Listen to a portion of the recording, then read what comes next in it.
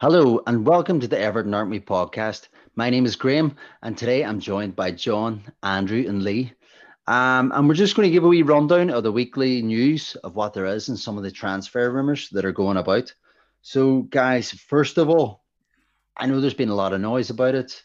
You'd think it would have died down, but people are still reacting and rightfully so. So on Sky Sports, Dermot Gallagher's review of Mitrovic's challenge on Idrissa Gana Gueye, he said it was a strong yellow. I don't know if those were the exact words that he used, but is this where it is now, where things aren't black and white in terms of challenges and player endangerment, should I say? John, I'll come first to you. What did you think? Because the steam was coming out my ears when I seen that, mate. Yeah, I mean, he's an idiot. To sum it up, he doesn't know what he's talking about, basically. He said last year, the Alan Red against Newcastle, he said they look at the point of contact, and the point of contact is above the ankle, which clearly it wasn't. But he said you can't see it because it's such a high speed. So he was justifying a red card. He said any point above the contact of the ankle will be sanctioned with a red card. It was clearly below the ankle, and we got a red card, and he still said it was the right decision, so that makes no sense. The Van Dijk one on Onana earlier on this season, he said it's not a Yeah. red because his foot slides down the shin onto the foot.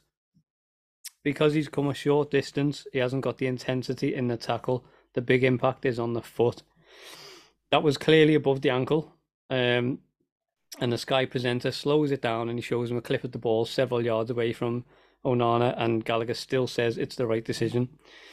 And then the Mitrovic one on Gueye, he says what helps him is that he comes from a short distance and hasn't got the intensity. That's clearly his favourite saying. What helps him? Jeez. Yeah, all What a BS. statement. And then he said strong yellow card, clearly above the ankle again, yellow card, and Gallagher says the right decision. So he hasn't got a baldy clue. He literally hasn't got a clue.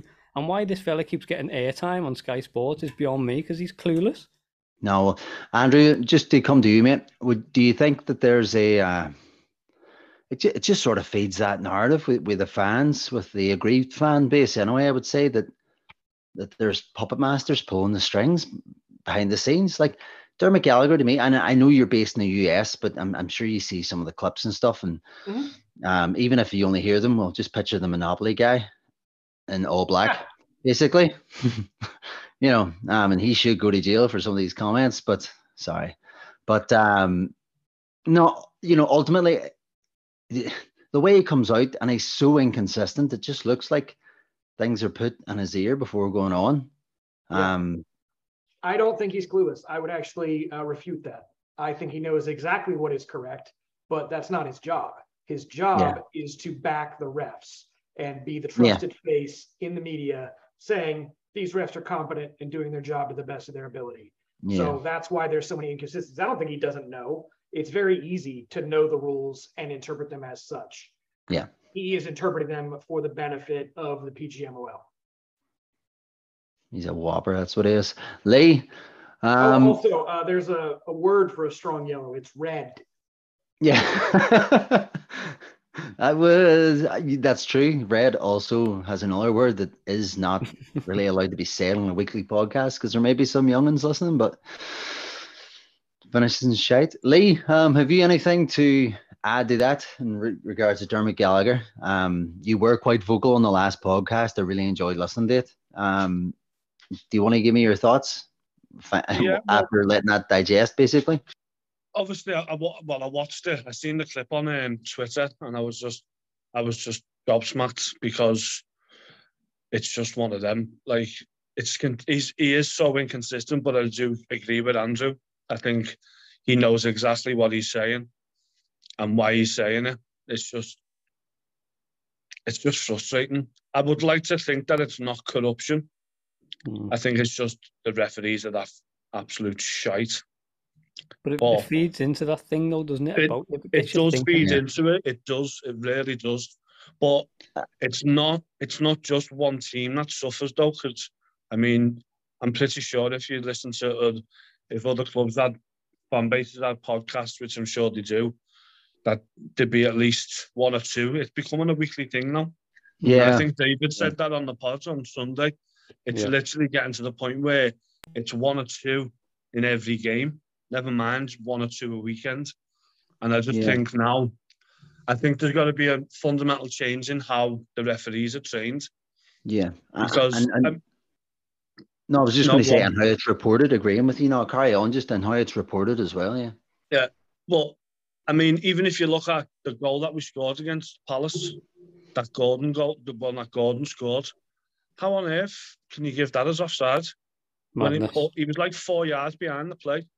Thick. It's just, I mean, That... the speed of the game, the one thing I'll give the refs to do, the speed of the game is getting quicker and quicker.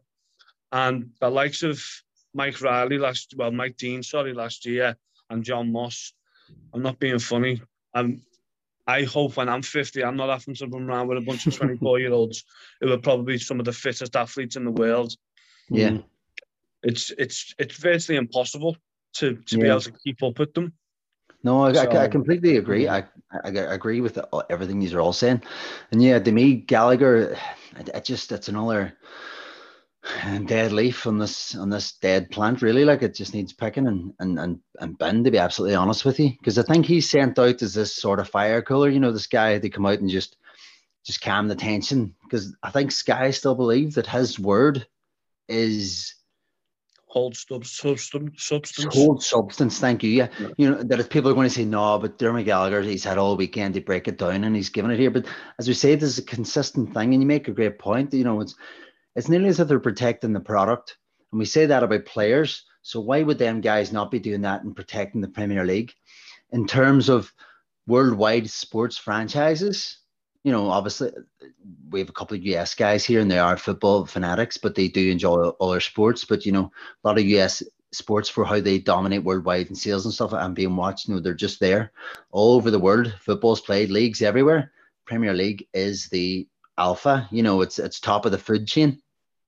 Yes, people will debate that, fans of La Liga, most notably, but Premier League just gets it all. So they have to sort of protect this thing. Like, you go into shops now and there's chocolate bars with Liverpool, Spurs on a chocolate bar. Oh, disgusting. But by doing stuff like that, it's making the whole world see the Premier League it's actually going backwards. Do you know what I mean? Massively, yeah. But it's protecting them because they don't care. They talk about all these fan bases in Asia and respectively in the US and Africa and stuff, and they all support Liverpool, Manchester United, Arsenal, and Chelsea, and now Man City and some Spurs, and then you do get some diehards, and it's fantastic. And clearly, with our listening base, there's people listening all over the world, and fantastic, and you want more people to love and want the game. But if they're seeing their players get away with red cards consistently, they're not going to care. They're going to love being protected. Like, you see all these Liverpool fans, especially, we love to put the boot into them because that's who they are, just like they do with us.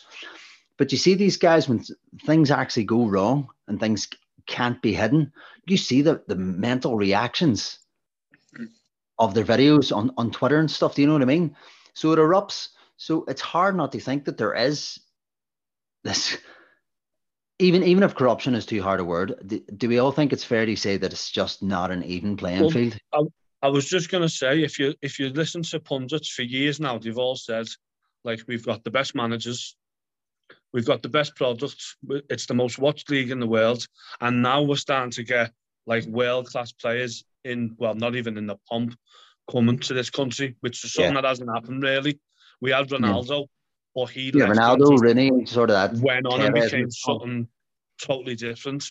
But now we've got a player who could literally probably win 7 or 8 Ballon d'Ors. Well, yeah, since it was a Sky top four, since you had that United spearhead of Ronaldo, Tevez, Rooney, Drogba, Lampard at Chelsea, you had all that going across Suarez or Fernando Torres at Liverpool. I can sit and name the teams you want and same at Arsenal, but it's nearly like there's been a reset and we were sort of getting players here, there and everywhere. But again, now we like what Man City are bringing through, with what Liverpool are bringing through now, these dominating players, these properly record breakers. It just, I don't know, it just... But I was just going to say, the one part of the game that we're not the best at is the refereeing. Yeah. We've got some of the best stadiums, some of the best fans. Yeah, we all know what they need to do, but they just won't do it. We know what the next step is now, and they're just so reluctant to do it, and it's going to expose everything. That's why. Bunch of analytical nerds running VAR. I keep saying it. Yeah. People who don't like football and just love being right and getting the correct decisions. That's who you need. Because see, if you got people like that and doing VAR, you wouldn't even need it. You could have a young person just checking for VAR, running, and keeping up with those players instead of much older guys just afraid of letting something go. That's the thing about that. That's the thing that annoyed me about that challenge, though. You wouldn't even need someone who just wants to be right all the time. Yeah. Nah. But they know VAR is backing them up. And that's why they know they know if they get it wrong, it can be overturned and no one will worry about it. I'm not saying that Mitrovic wanted to hurt him. No, but he was clearly late. He was frustrated as well, his foot on the floor. Everything. Well, he ticked all the boxes to get a red card. Yeah. And for some strange reason, he didn't get one. And it's he was frustrated in there because of what was going on, and they were gunning for Gueye in that game. You know, clearly with Marco Silva's knowledge of Idrissa Gueye, like he knew how he would play, he knew how he would turn. You know, so he had them on him, and I think we Gueye, and he was nipping the ball off Mitrovic in there, and he got frustrated. Now, last time I seen a player get extremely frustrated with an Everton player, Andre Gomez caught Son with a stray elbow, just holding up the ball as he does with his posture. You know, when he rushed in on him, he didn't mean to break his leg, but he put him under Serge Aurier. And, you know, the rest of Gomez went and his ankle stayed, and look what happened there. So there can be consequences. So just on closing, because we have rambled on it a fair bit here, that ultimately they're up to shit. Refs are shit, and they're up to something, yeah. So anyway, moving on here, folks. There was a video came out this week through William Hill, a good lady presenter, and her co-host, Big Sam Allardyce. Don't like calling him Big Sam, but they had a guest on, Duncan Ferguson, and they were on at the start. You had Ferguson talking about, why have you got me on here to talk about England at a World Cup, and then it just sort of got a bit of a weird loving. He did talk about his stuff with Ancelotti and stuff, but I want to focus on just the things that he was saying around Sam Allardyce's time at the club. To me, still with the two of them now, it feels like Duncan Ferguson he's not fallen out of love with Everton Football Club, but he's definitely feels like there's a bit of bad blood with the board, and it just mixes nicely in with Sam Allardyce's too. Allardyce was talking about that he was under the impression, it seemed, that he was going to be leading the team out in Bramley Moor, and that he thought he did a good job, even though analytically he was bottom of the board for everything, near enough. But he did get us to an eighth place finish. Andrew, I'll come to you first. What was your take on the video? How did you feel about it? And was it as weird for you watching as it was for me? Pretty weird. I can't imagine that most people, especially media trained people in that situation, would just go off on Allardyce like many of us would want to. The other thing I would say is, as much as we've complained about the board, at least since my time on this show, and that's been about 6 months, and it's been worse by measures of order than it is now, that I think it's a bit unfair of us to ask like Sam to be grateful for his time at Everton. Not saying he did a great job. I'm just saying that many of our managers, aside from maybe Koeman, were not put in a position to succeed. They weren't supported to the hilt. They had people interfering from every angle, like Kia Jarevshian and Mashiri himself and Alisher Usmanov and all kinds of stuff going on. So on that front, I do feel bad, even for Rafa to an extent. He got to spend like £2 million. But no, it was weird having Dunk say like, oh, it was good times with you. Like, you did a good job. Yeah, he was very adamant that, no, I had your back. I had your back. No one else did. He was adamant. I had your back. Yeah, nearly like, get me on Freeze and Gray. You know, absolutely see that. Yeah, and look, Duncan Ferguson could probably come out and say that he hated Everton, and I'd probably still back him because I absolutely love him as a legend. But John, just come to you. Just what was your feelings from it? What did you take? I thought as well. I thought it was strange how awkward even Sam Allardyce was on it as well. It was really. They just seemed so uncomfortable. It was strange. It was really strange. How much shots of Bisto before the show? That's why you came. Yeah, Bovril probably. But yeah, so I went to that event with Duncan Ferguson with Paul a couple of weeks back, and Ferguson was actually really transparent with everything, and he was. Yeah, you guys were saying, yeah. Yeah, we know he doesn't drink, so all he was drinking was water. So it was coming from the heart, like everything that he was saying. But he didn't once mention Allardyce at that event. This is the first time I've seen Ferguson speak like this towards Allardyce, with such a, warm, open-armed kind of feeling towards him. I don't know. We don't know what goes on the training ground. We don't know how the players react to managers, or we're just looking on it from the outside. But his record when he was with us, Allardyce managed 26, won 10, drawn 7, lost 9, finished 8th. It's not bad. The stats are not bad, but you can't judge a manager based on just stats. And by the end of it, yeah, the run of games where he just won 2 in 11 games, and then we had that whole restructure of the board. So we got rid of Elstone and brought in, Denise Barrett-Baxendale, and then the statement that he came out after that was like, "I'm shocked, disappointed, and disgusted that the football club didn't have the decency to tell me, my director of football and my staff, about the changes. They must have been in the pipeline for some time, but no one thought to tell me and my staff." So, and then as you mentioned, he was 20th in total shots, 19th in total shots on target. The stats were horrible in terms of playing style. Yeah. But it's not about the stats for me. It's about how a manager buys into a certain club. If it doesn't work. He wasn't buying into Everton's ethos. He was buying into his own ethos and bringing his ego with him and expecting everyone to get on board with that. We've seen a prime example just recently with Gerrard at Villa, and vice versa with Lampard at Everton. It's a completely different situation, because if you don't buy into the club, you're relatively short-lived. It's as simple as that. He didn't buy into Everton for me, and everything was just about him. And then he goes on to talk about if he'd have had big money to spend and stuff like that. Well, he wasted 40 million on Cenk Tosun and Theo Walcott. Yeah, that was like a little tester. It is 40 million pounds. See what you can do with it, and he's wasted it up the wall. So I'm sorry, mate. You can say all you want about the stats and stuff like that and finishing 8th, but he just didn't buy into it, and the fans sensed that from day one. They do, and that's why we didn't like him.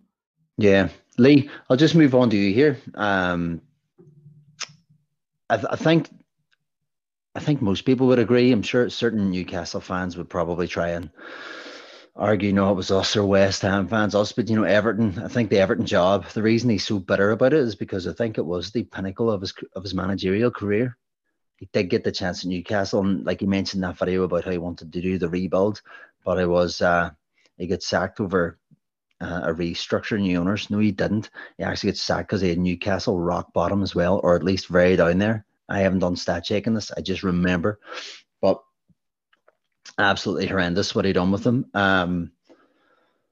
But even at that, he had decent years at West Ham, but he doesn't get rolled out for, talking about West Ham much. It always seems to be in TalkSport. They just give off about Everton and put the boot down. He loves it. And I think he actually is genuinely, but I don't think it's bitter as well. I sort of think that it's hurt him. He nearly was like, this is it. I have a big club, because he is of the old school, school way of K, where Everton, what they are and who they are and what they're about, and to be associated with them, they've been their manager. He would have liked a couple of years, but just how was it for you too? No, it was I turned it off once Ferguson started saying that they shouldn't have sacked him. I was like, and I feel sorry for Dunk, because he's obviously went on there. He's trying to get himself a job. So he's obviously accepted this interview, hoping that obviously clubs will see it. And he's got a good relationship with Big Sam, who's got obviously a very good reputation within football. Yeah. So as soon as he started saying that, I was like, off straight away. I mean, sorry, mate. I was just going to say, whoever told him, he was going to lead us out at Bramley-Moore needs to go. If they're still in the club, I'm telling you, that's shocking. That. Why would you say that to Sam Allardyce? To be fair, every manager said that since Marco Silva, though. Yeah, but I mean, he must have known his job was a stopgap situation, which is what he does in football. Yeah. That's how he's built his reputation.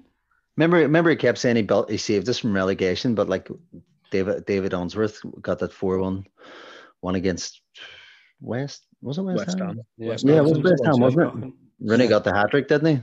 That goal again, a goal from the halfway line. But yeah, Rooney we were left already. because he thought Allardyce was staying on. By the way.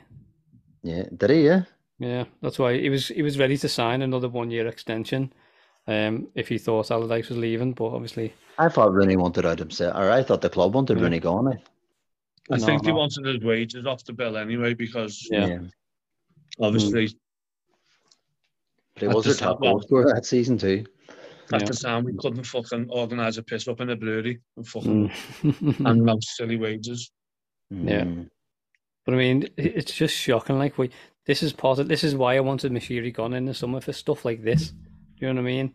Like stop putting this crap onto the fans. And he's not the worst, by the way. We've seen Rafa after that.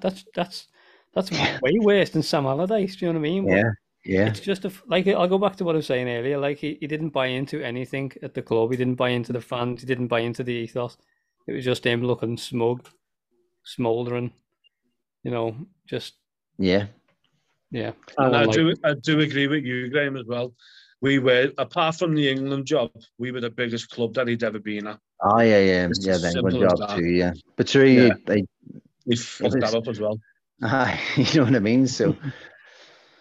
Well, just sour grapes. He doesn't want to ever speak out about England too, because I think that's one that would damage his punditry chances, perhaps. You know what I mean? Because it's so limited. Because it's such a there's a wide field to pick from. But yeah, absolute whomper. He really is. I just thought it was a really, really strange interview. I love Duncan, as you said. If he came out and slated the club, I'd probably still love him. Because that's why we love him, because he's open and straight and stuff. But I mean, yeah, I don't know. I mean, Dunk, you'd expect Dunk to be in a position where it was a strange one. Basically, it was a strange one. Yeah, it was. I can't remember Dunk.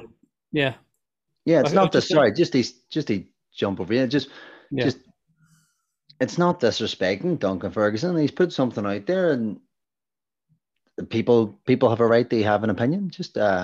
And ultimately, it came across a bit strange. I don't think Duncan came across as strange, but my reaction to him talking around, I think he even smiled even when he mentioned Ronald, and you're like, no, Koeman. You're just like, whoa, no. It's the way he kept calling him big man. That's what it was like. Big man over there. Like, you've got too much respect for this guy. I mean, I know you work with him closely. When he's like fucking a foot bigger than him. Yeah. No, I think he was put in it. I think he was put in a position where he had to obviously, butter up to him a bit. Yeah. Well, as I say, I think Sam is a big gateway now. Ferguson doesn't seem to be going into coaching, so maybe Allardyce is a very good gateway of him to get into Talk Sport, to get into Sky Sports, things like that. Because I'm sure, as I say, with beIN Sports with Gueye and Richard Keys, big hairy hands Keys, so it's a good way for him to get into those sort of places. So yes, and I hope it all goes well for because I do like listening to Duncan talk. I actually like the intensity in his speech when he's talking football in general. And I think he speaks really, really well. His knowledge of the game is outstanding, by the way. Yeah, fantastic. Yeah, he's got incredible knowledge. But yeah, just don't be doing nothing anymore, Duncan, please. With I found it very strange as well. As you see him when he was talking about why he's got me on to talk about England, and then he was saying about Scotland not only qualifying for like one World Cup. I'm very surprised he didn't turn around and say, but I'm not really bothered about them, because obviously he retired because they put him in jail. Yeah, he literally. I think he's got five caps for Scotland or something like that. Yeah, and then he never played again. Yeah, he basically turned his back on them. He did. He was what they done. Like that evening that we had with him. He was so incredibly bitter towards the Scottish FA and stuff. So yeah, you're right there actually. They threw the book at him. Yeah, but just to move on. So, from a former player to a player still on our books but out on loan. So Dele Alli. The new Besiktas manager, Shinal Gunesh, I hope I said that right anyway. He's came out and made a statement that Dele Alli just doesn't seem to be in his conversation when he's talking about players at the club. And the effort that they're giving him and what he wants from players. John, I'll come to you first. It's quite a damning interview and statement that he gave. Do you want to give your thoughts? Yeah, it's just a shame. I'm disappointed for Dele. I really am. I was so excited when we signed him. There was rumours about his work ethic and his attitude and stuff. I put them to one side. Jose Mourinho's comments about him, I just put them at the back of my mind in the hopes that Frank Lampard could get the best out of him, like he's done with Iwobi. But I just really wanted him to succeed. We even had the show planned, player profile. That's how excited. We've still got the notes and everything, Yeah, I know. I'm so excited for him, but thank God we didn't put that out. Yeah, just don't know, don't know what's happened to him. Like he's just, I honestly don't know. So I mean, unless this guy like in Besiktas actually want to try and drive the price down, even further than what it already is. Maybe we were hoping to get at least 10 million for him. Maybe they want to just pay 2 million. I don't know. Yeah. I'd still sell him for 2 million, but we need them wages off. We can. Yeah, definitely. Well over 100, like. Just disappointed for him, really am. It's a shame because, as we say, he's only 26 or something like that. He's 25, 26. He's supposed to be in his prime. He's just burnt out, isn't he? He's just completely burnt out. For me, I think he's just fallen hard out of love with the game. Yeah. I was the same as you. I was willing to just look past everything and just thought he could be rejuvenated. And as you elegantly put there, just like Iwobi, the way he turned it around for him. But and then even at that, we all thought he bought himself new life with the Palace second half performance at the end of the season, where he was a game changer. But I don't know what you think, Lee, but for me, I thought this move was doomed. When I seen it was just a loan to Turkey, I was massively, massively underwhelmed because, yes, I was happy getting them out. Offhand, I don't know what level the wage is, but I guarantee it isn't all of them. I wouldn't even say it's half of them, to be absolutely honest.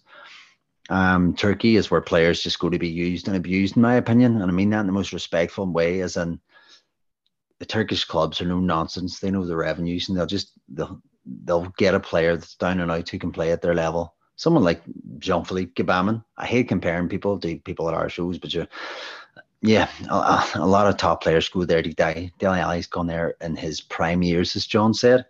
So how did you feel? Did you think it was going there to be a failed move after all? Or and yes, it's still early in it. I know it is still early in it. Yes, maybe I'm being a bit too damning, but it does not, it doesn't smell very nice what's coming out of there. Well, if you look at the last two players who we consistently loaned to clubs in Turkey, was Joseph Yobo and Cenk Tosun, and basically both of them left on a free.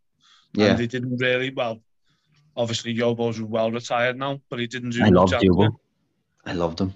I did, but he fucked himself over, didn't he? After the African Cup of Nations. Yeah.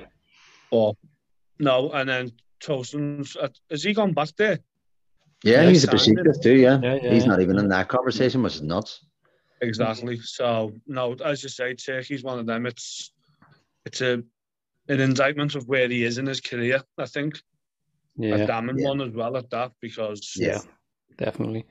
I just think like it's incredibly like disheartening for him as a man if all his agent can bring to him is Besiktas on loan at the age of 26. It's pathetic. It really is. Like, I just feel like so bad on him, and Jose Mourinho was right. Do you know what I mean? I still think Jose Mourinho was partly to blame in his downfall because he came out publicly and proper done him dirty, like. But yeah, it was dirty. Maybe that's had a lot to do with it. But at the same time, why is he saying that? Like, Jose, there's obviously something behind it. But his agent. I mean, if I'm a player and I'm 26 and I've been performing, in the Champions League for Spurs, and I was playing so well as a youngster and all that, and he's coming to me with Besiktas, I'm thinking, I'm not 36. Like, what are you doing? You know what I mean? It's madness, like. But yeah, hopefully we can just get rid of him in January. Let's just start again. Yeah. I don't think he'll be pulling an Everton shirt on ever again. No, but I think it's just going to be a series of frustrating moves until we can find out what's happening. But yeah, just Andrew, just discussing here just with Dele Alli. Yeah. And yeah, well, no, do you think it's not going to be made permanent, is it? It's just going to be. He's just. I just think he's going to be bounced out and loan until his contract's done with us. To be honest, what are your thoughts? Is there any chance we get him back from that loan in January, or was it 1 year? I'm nearly certain it's 1 year. They can buy him for a certain price in January or another. And nah, they're not, are they? I think, yeah, he's coming back from his loan whenever that is, and then we will look to sell him. Yeah. Yeah, well. Pittance.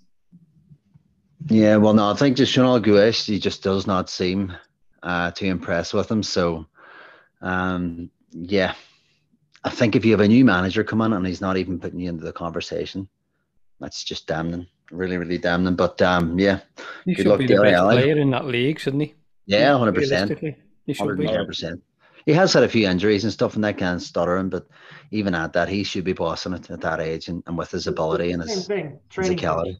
Over and over and over again. You see that, you know, he's not great enough that he can forego that. Like James could put in, you know, 30% shifts on the training pitch and still work wonders in a regular game. As good as Dele Alli was in his peak, that didn't maintain through his mid-20s where he has that now. And he can't just ride on that. He's not a prodigy like that. Yeah, no, well, under Pochettino he was, but he was Pochettino's blue-eyed boy. He just knew how to get that recipe right with him. I was just going to say, you think about it 4 years ago. Well, 4 years ago, he was playing for England in the World Cup semi-final. Then the year later, he was playing in the Champions League final. Now he's on loan. He was never the same since that final, you know. Never the same since that final. I think it was when Potts left. As soon as Potts left. Yeah, and even at that, full circles, that was never a penalty, was it? So give the shite another bit of silver, you know, but what can you do? Always goes back to them, referees and the shite. But yeah, just another news, Charlie Whitaker's just young player. John, you're nodding there. Just he signed a new deal at the club, one for the future. Yep. Really handsome young chap as well. I'll give him that as well. It's good though. He's been at Everton since he was 12, apparently. You know, he made his first senior appearance in that pre-season last season against Pumas, I think it was, in Orlando. But and then 19. He's been in impressive form this season as well. He scored 2 at the weekend, by the way, in the 6-3 win against Man City, which is an excellent result. He's already got 4 goals and 4 assists this season as well, so he can play on either wing or up front. Very, very promising. So yeah, it's excellent that we tied him down. Yeah, just fantastic overall. Yeah. So Andrew, just come to you next. Do you think this deal just screams now that he's going to go out on loan, and this is where we can see James Vaughan thrive with doing what he does, picking that right club for where he should go? Yeah, absolutely. As much as we talked about Frank, you know, trusting and using the youth, there are levels, and now that we've got Iwobi doing his best, Onana now, and Idrissa Gueye back, there's not much of a path to break into that 3, and especially as an attacker with Onana and Iwobi being as good as they are right now. So yes, this is the time for Vaughan to show where gets Whitaker to the next level. Yeah. So Lee, even if Whitaker was to get under the match day squad and stuff, I'm never clued on who's on our subs bench most weeks, to be honest. But do you think he could be even an option to come on the bench, to be thrown on as a wild card while he's waiting to find possibly that loan? Would you want to have him in the squad? I wouldn't mind him in the squad because obviously when you're that young, I mean, Moyes done it for years with Rooney for a good while. Yeah. Put him in the squad, but he didn't come on. Yeah. Just so you get used to travelling with the squad, staying with the squad, all the rest of it. But yeah, I can't see him getting ahead of Gueye, Gordon and McNeil at the moment. But no, it's good that we're trying because we've obviously lost a youngster to Man City. So to be able to tie one of them down to a long-term contract, only bodes well for the future. And hopefully, as you have pointed out already, Bourne can earn his money now and get him at the right club. Yeah, and hopefully he because progresses. some of the loans would have went out now. Bit too early to say successful, but he seems to have found good loans, especially for the likes of Dobbin and stuff. So yeah, no, let's hope so. But on to the next bit here. Just want to talk about, so Everton under 21s are set to play 2 games at Whatnot Park. So they're playing PSG on the 9th of November, 7 p.m. And they're playing Southampton on the 13th of November at 12 p.m. So I think it'd be absolutely brilliant if people got down to watch them now in just a smaller stadium, so it'd be more packed, more intensity for them. I think for the local lads, I think you boys need to get down, especially if you can, for that PSG game, see some youthful talent. But it's brilliant that they're instead of just in a big, how do you put it, near empty Goodison Park, or maybe just one stand full. If you've got everybody piled into Whatnot Park, giving it that sort of 360 degrees of atmosphere, it can only be better for these guys, couldn't it? And they push them forward. It's a good chance too to see who's breaking through. There's always a lot of talk, but a lot of people can't get to the games. So with it being just right beside Goodison, be good to go and watch a game of footy, especially against a young PSG side, wouldn't it? Yeah, it's a good test for them, like it really is. And they usually play at Hague Avenue in Southport, which has got an attendance of roughly like 6,000. Walton Hall Park's maximum 2,000, 2,500 at a push. Not sure why they chose there, but it's better for us. So anyone who's local, definitely try and get down there and check it out, and it'll be a good one. It's a good test for the boys. We know PSG now. They've probably got one of the best academies in the world at the moment, just because of how much money they're probably pumping into it. Want to find that next Messi and Neymar, save spending £200 million on them.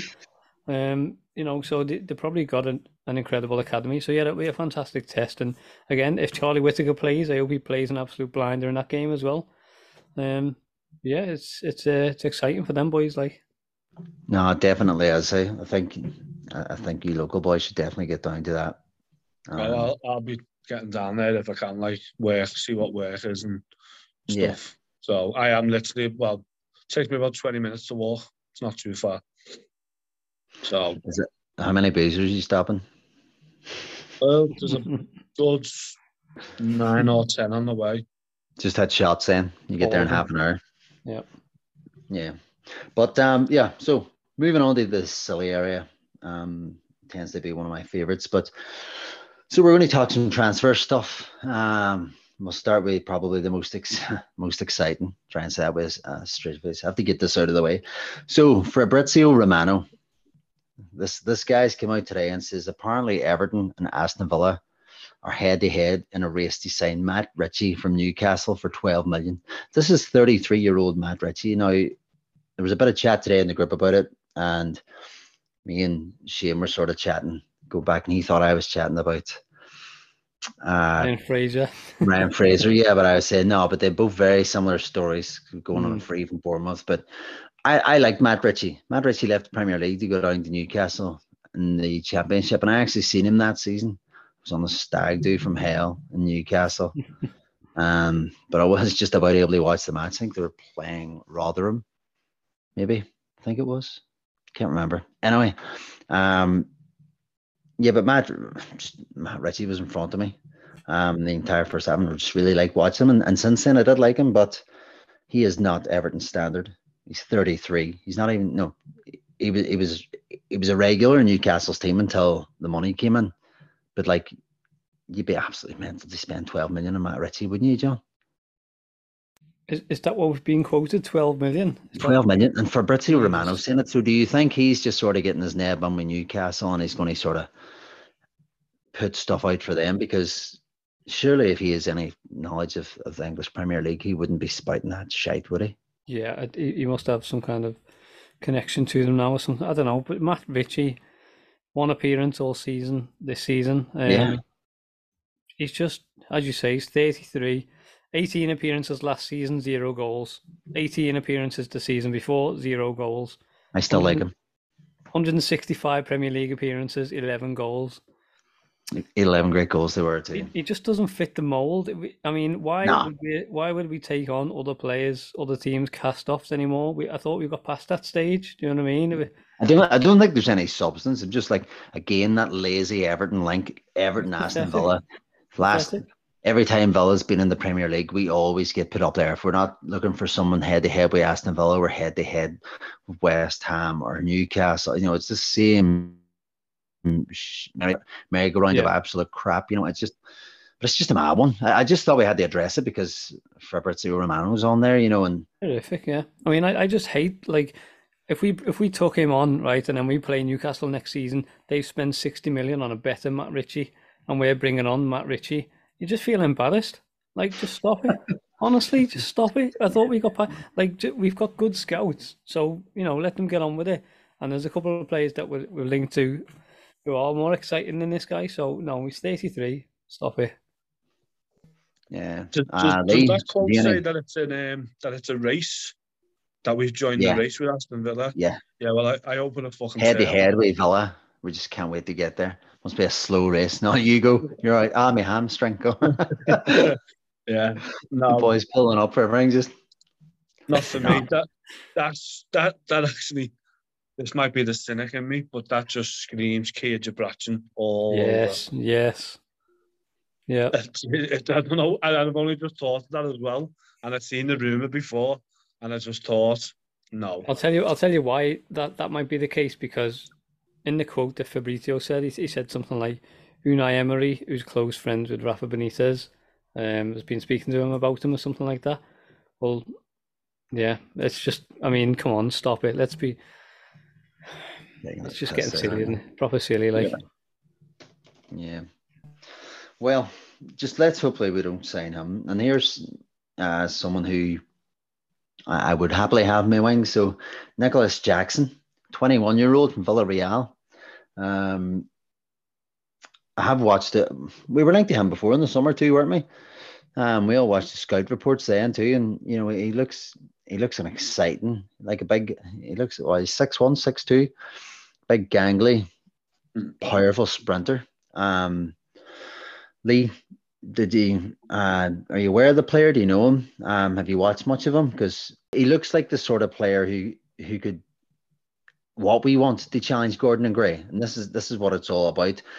It'd be a completely different dynamic. So you've got Gray and Gordon, who are slightly similar. Then you McNeil, who's completely left field as a left-sided player, slow, but he's a dribbler, you know, and he more like likes to drop the shoulder and angle around and roll off the defender and come away with the ball. Whereas if you had a guy who just was like a steam train, it would be a more exciting element to add to our wing options, wouldn't it? Yeah. Well, I haven't seen him play. I'm not going to lie, but I was looking at his stats and that, and he doesn't look well from the stats. He doesn't look a bad little player, and he is only 21, and he's quite big for a winger. He is 6'1". Yeah, he's massive. Yeah. So he give a lot of fullbacks in this league a lot of trouble. Yeah, quite short fullbacks in this league, but yeah, no, he would just run through them like. Well, he's from the same area of Senegal as Onana and Gueye. That's it. Yeah, he's Senegalese too. Yeah, and the cherry on the top of the cake as well is the fact that he's actually a Bosman at the end of the season. He will be free. But Barcelona we can sign him in January then, can't we? Because you can talk to clubs, modern clubs in January. Yeah, so pre-contract. So yeah, so you just took the words out of my mouth too. So John, just on him, do you think that Onana and Ghana, being obviously Onana, they don't play for Senegal, but I'm sure they all ways of speaking, they all tend to know each other. The footballers all over Europe. Do you think that they would be reaching out and saying, get here, come to Everton? Yeah, probably, yeah. I mean, I think that's why Onana signed, because Idrissa Gueye was going back, and you know, they do, as you say. But I mean, he's a decent player. I don't really know a lot about him, but there's a little article that I found on him. So it says that he's an attacking player who can play on either flank. He can also play as a striker as well because of his size and his build. He's very good on the ball, very good at dribbling and passing. Likes to carry the ball and create danger and create chances for his teammates, but he lacks finishing and dribbles too much in moments. That sounds familiar. Well here, Yeah. Exactly. But no, it says he's good. He's fast and he's good at aerial duels. But it gets me thinking. He's in a similar mold to Kudus. So does that mean we've just given up on him now? He's playing out of his mind in the Champions League. So maybe like it's for profit and sustainability, maybe it makes sense to do that. They try and find something else, especially if he is on a free. Yes, there'll be a bigger signing fee, but you just have to balance that. Yeah, but I mean, he's only 21. There is room for growth, and I'd rather take a chance on someone like him than Matt Ritchie, I'll tell you that. I'm only joking. Andrew, in terms of Nicolas Jackson, have you seen much of him? Have you scouted him at all? We did talk about him in the summer, obviously, but would you, for a steam train young buck, just pace and power, you would like to see that. I'd rather say, damn the FFP, let's go. He wants to work with Frank. He wants to come to Everton, and he's now proven. Okay, yeah, both. No problem.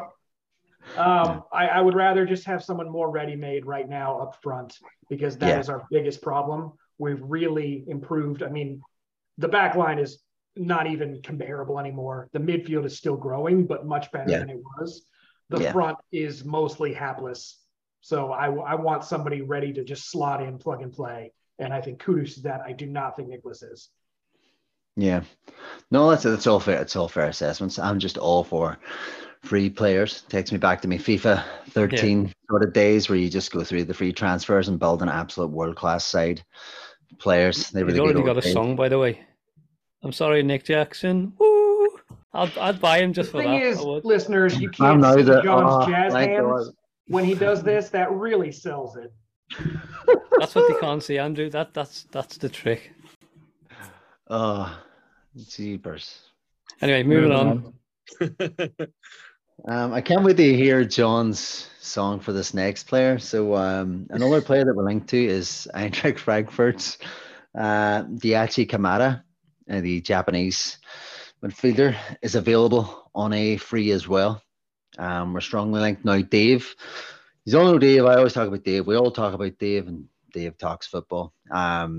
He does a lot of scouting, and he has been talking about this guy for a long, long time. So we were quite surprised to see his name come up on it. He's actually raging. He's not on this show to talk about it. So, guys, do you know much about Daichi Kamada? I've only ever watched the scouting stuff that Dave has sent to me before, and you know what? He's a very, very neat and tidy central midfielder. Always got his head up. He's very, very aware.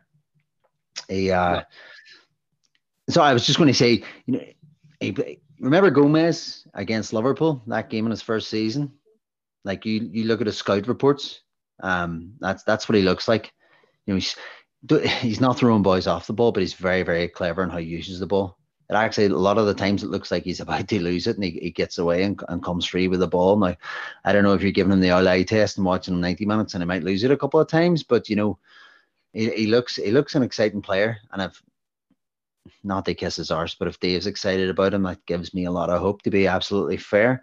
Lee, I'll come to you first in this one, bud. Have you got much look at him, and would you be interested in?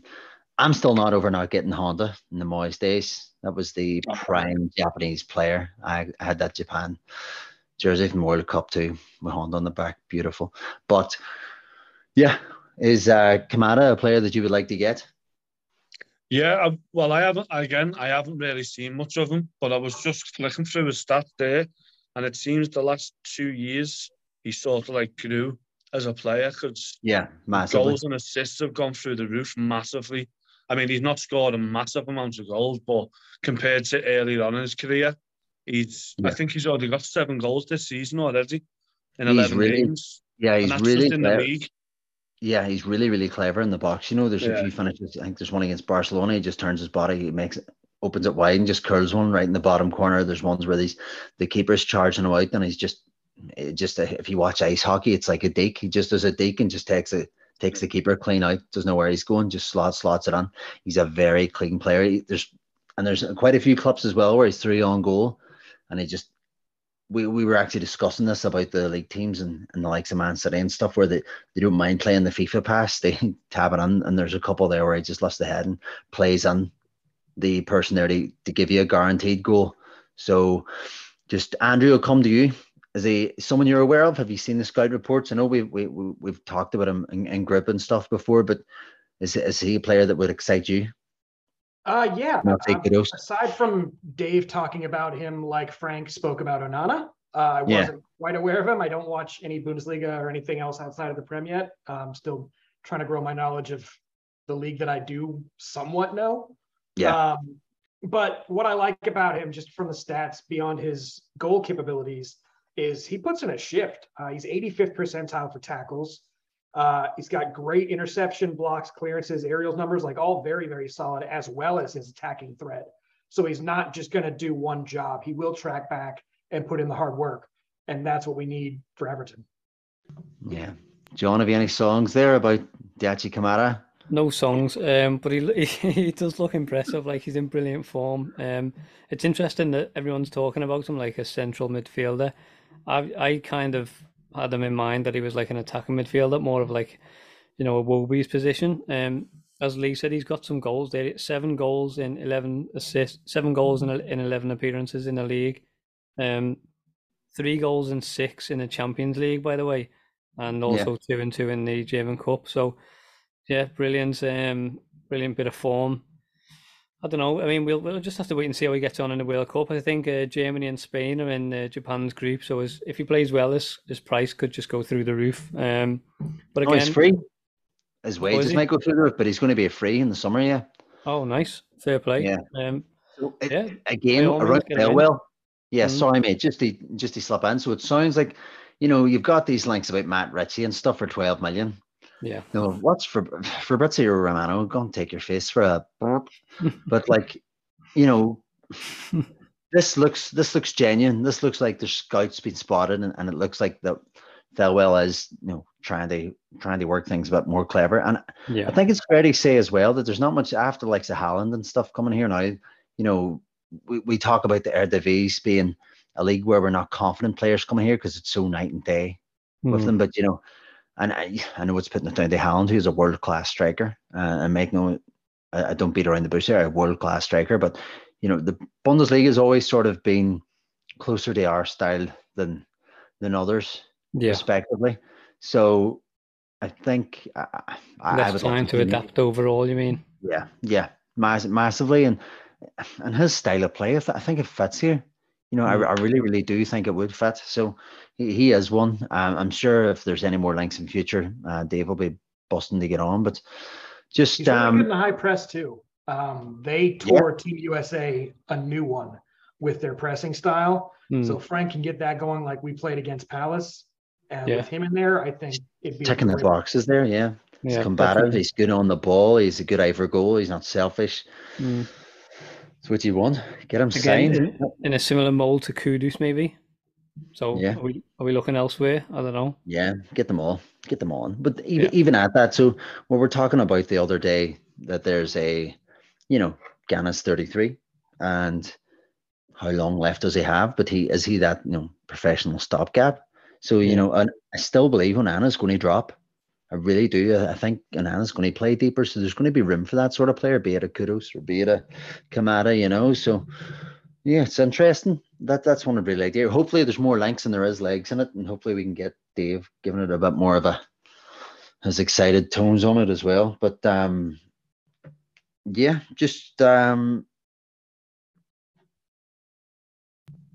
yeah, that's us for today. Thanks for coming on, lads.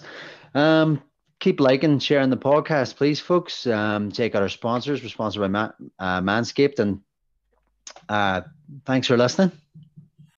Evan, are we?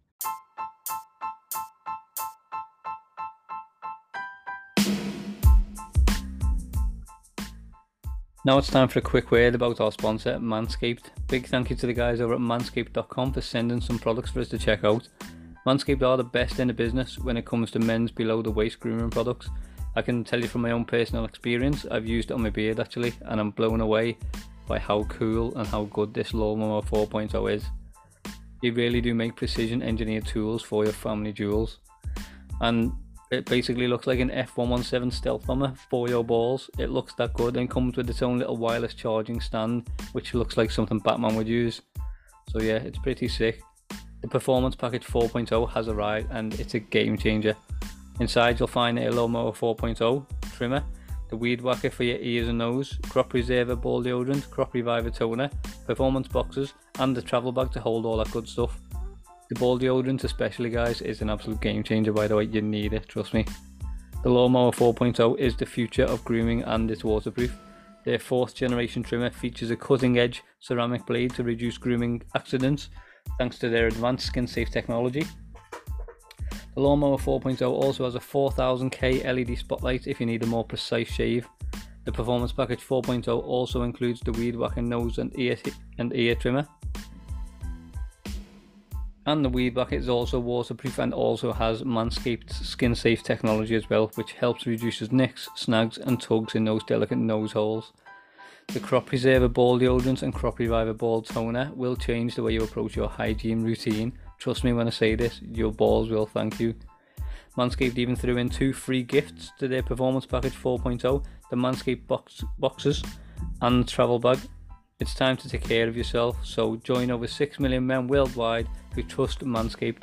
With this exclusive offer for you, get 20% off and free worldwide shipping with the code EAW20 at manscaped.com. Unlock your confidence and always use the right tools for the job with Manscaped.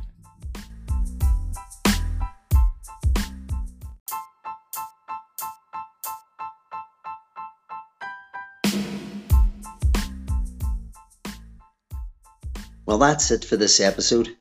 Thank you for listening to the Everton Army podcast. If you like what you've heard, then please share it with your blue friends and family. And don't forget to rate, subscribe and review the show on Apple Podcasts and Spotify. It really does help us out as we build this thing up. You can always catch us on Twitter by searching for @EAW Podcast. And if you have anything else you'd like to discuss, you can reach us via email at eawpodcast@gmail.com.